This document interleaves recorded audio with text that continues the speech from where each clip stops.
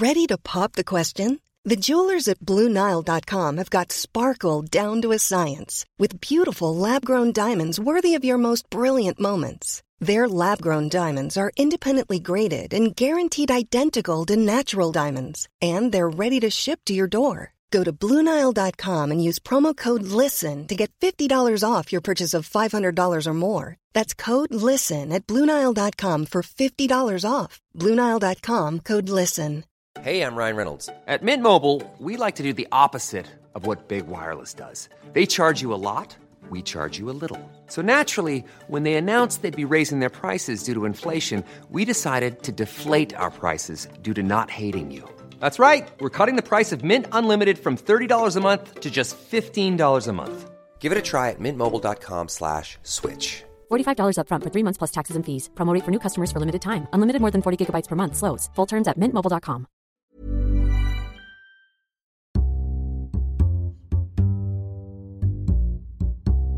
Hello there, and welcome to the Times Business Podcast, where we look ahead to what's likely to be making news and shaping markets in the coming days. I'm Robert Miller. This time, that means the first spring break, it's upon us, and what used to be called the official start of the house buying season.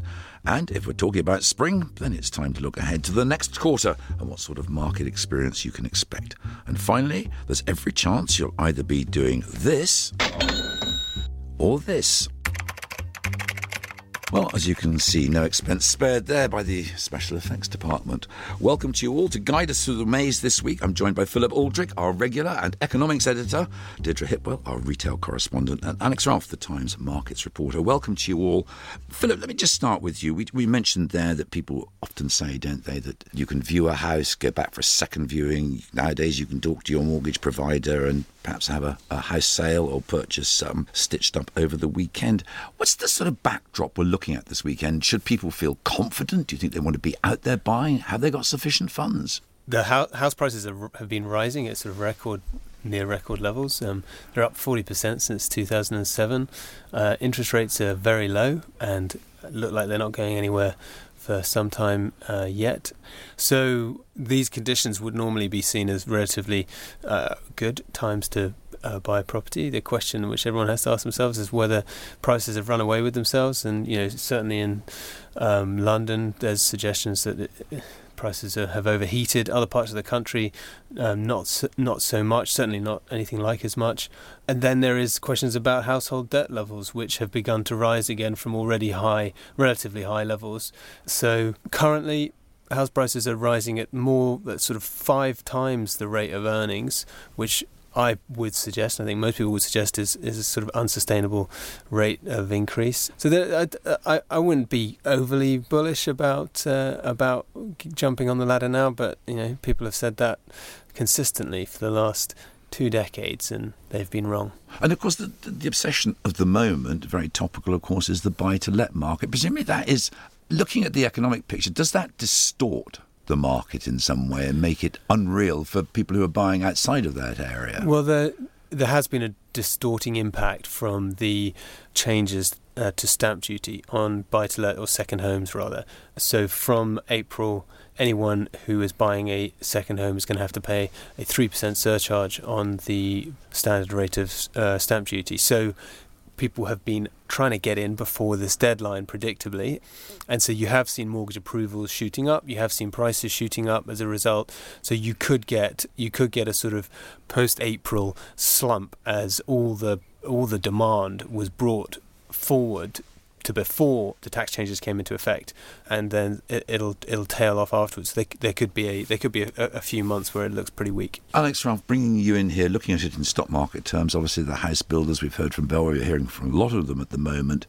As a sector, do you still see some upside in it? Or, as Philip said, have they priced in the fact that come April there is this distorting factor and it will affect share prices? Yeah, I mean, housing stocks have been one of the best performing sectors for some time. They've outperformed the market by a long way. But recently, they have started to come off the ball, and people are starting to price in, yes, the impact of the stamp duty, but also of Brexit, particularly with regards to the upper end of the market.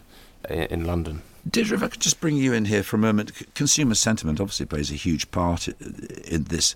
Are you hearing, looking aside, just in general, consumers, do they seem fairly buoyant and confident? Or are the latest polls telling us they're a bit worried? I think it's a mixed picture. I think the overriding view would be that people are still a bit worried.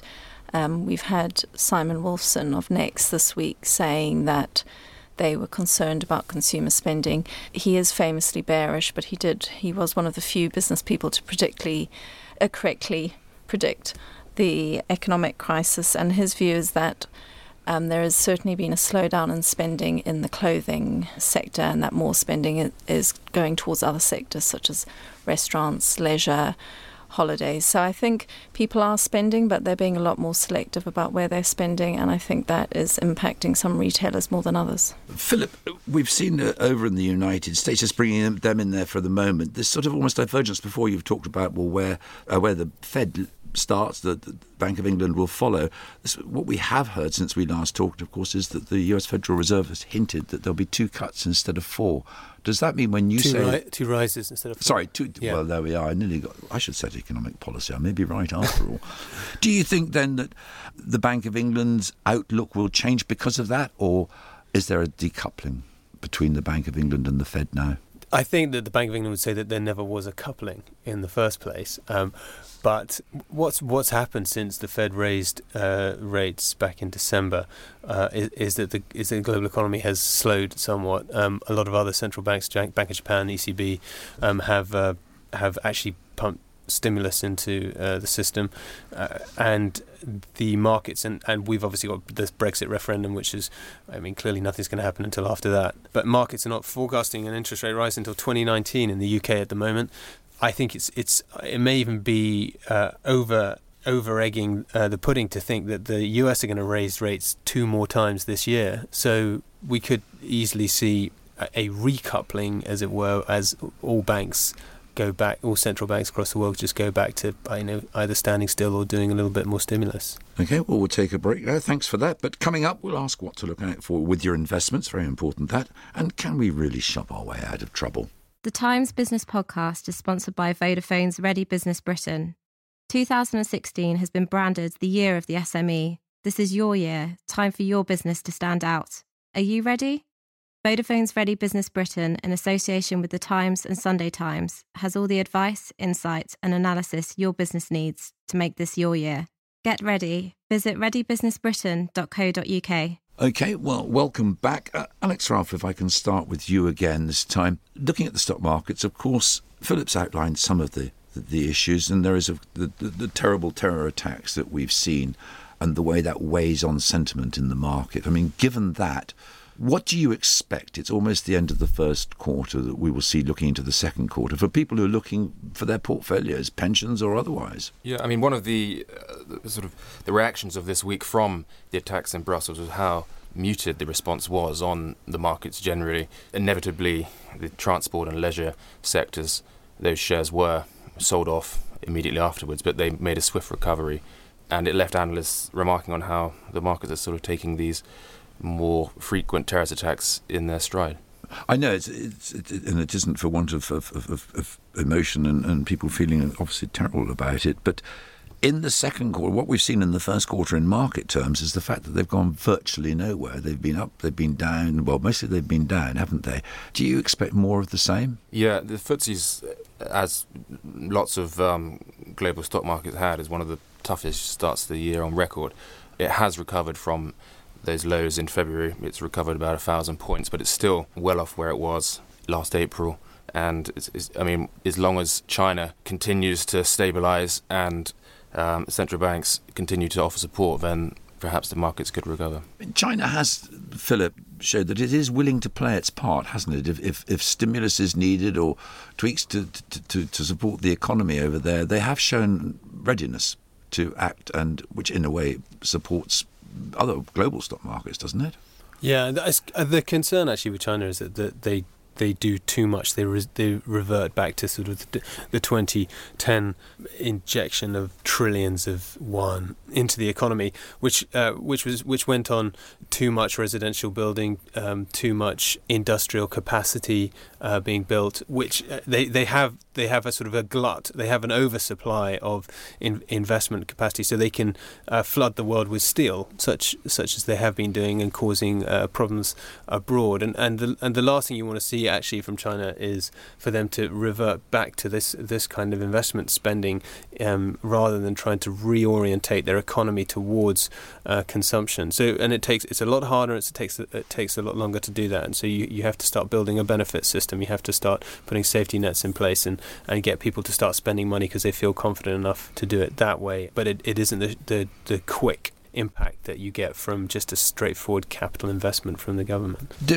Consumer, I mean, retailers, the people the companies you look at, obviously very much affected, especially at the luxury end, Burberry and others I'm thinking of here. But closer to home, we've had Next. You alluded there to what Simon Wolfson said. But I mean, people perhaps aren't spending as much, or are they just spending it in different places? What is the picture? Yeah, well, it's been really tough for retailers. I mean, they are quite prone to complaining about their lot. But if you look at the last 4 months from before Christmas, it was a very unseasonably warm Christmas. So retailers that were trying to shift all their winter wear didn't do so well. Then they had a good January, although some had to discount quite heavily to get rid of stock. And then February's been quite good. And now they'll be really hoping for a good Easter, which is obviously falling early this year. So your retailers who are selling obviously foodstuffs, Easter eggs and clothing, because obviously people go shopping on the bank holidays, but also your DIY retailers and your gardening retailers. So I think they'll be hoping for a boost in March, because it has been a really difficult start to the year for most retailers. And again, Simon Wolfson and Next is often considered a bellwether for the state of the high street, said that in his opinion at the moment it felt like walking up a down escalator, and he said that he felt this could be the toughest year since 2008.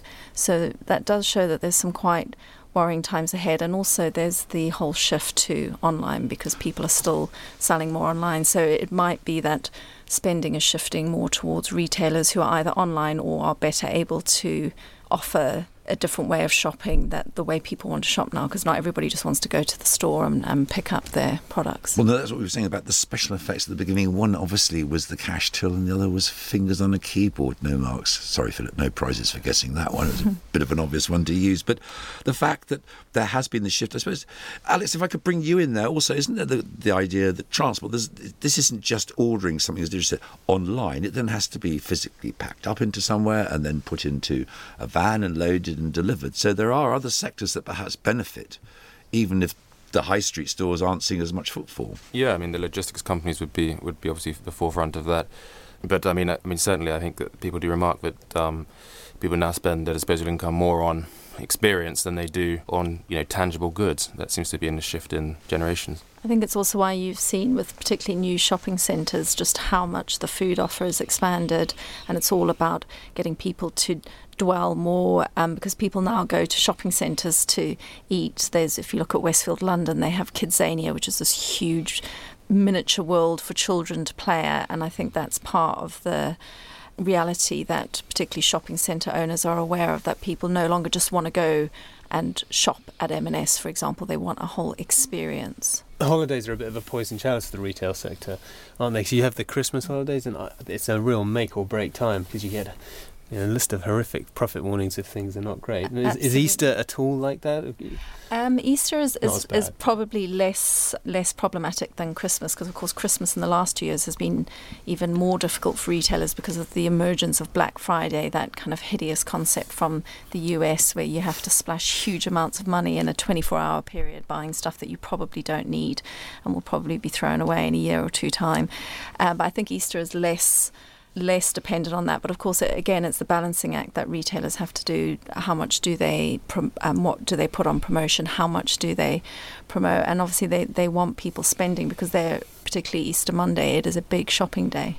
I was going to ask you, finally, while we've got you, Deirdre, this week, talking about one retailer at Sports Direct. I mean, you broke a story having gotten an interview with Mike Ashley in which he said, well, most people took it as a profit warning, even if he didn't mean it as such. I just wondered, though, from your point of view, looking back over time, and Philip, you can probably remember, I mean, entrepreneurs, certain of them, Sir Richard Branson springs to mind as one of them, Alan Sugar is another. They had these companies, they went to the stock market, and if I say they did what they wanted to do, they ran the company in a particular way. And the stock market was almost like the establishment. We don't like the way they behave, but as long as they made money, they're okay. Do you think the moment has come when Mike Ashley might have actually taken on too much and they're saying, well, you may be very good at doing your job, but we don't like the way you're doing it, and it's not having a good effect on the business now?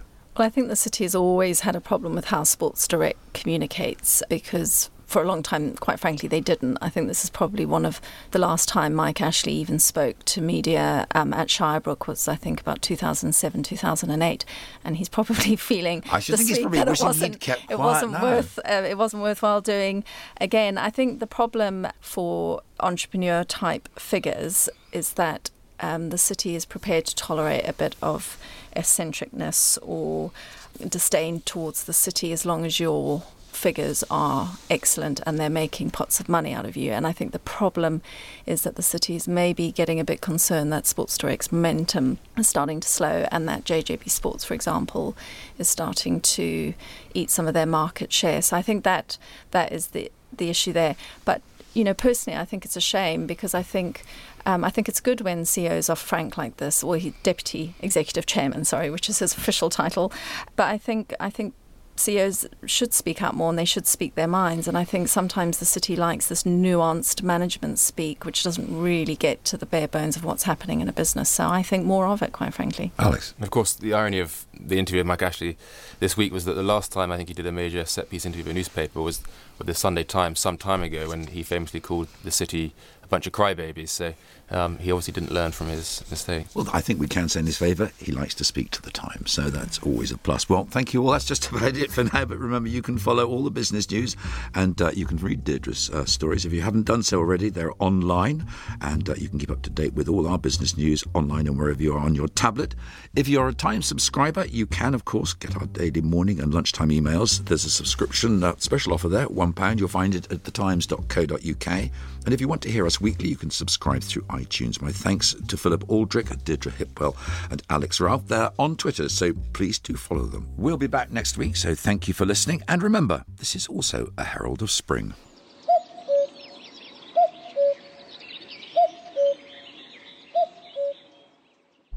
Thank you for downloading. To discover more, head to thetimes.co.uk. The Times Business Podcast is sponsored by Vodafone's Ready Business Britain. When you make decisions for your company, you look for the no-brainers. If you have a lot of mailing to do, Stamps.com is the ultimate no-brainer. Use the Stamps.com mobile app to mail everything you need to keep your business running with up to 89% off USPS and UPS. Make the same no-brainer decision as over 1 million other businesses with Stamps.com. Use code PROGRAM for a special offer. That's Stamps.com, code PROGRAM.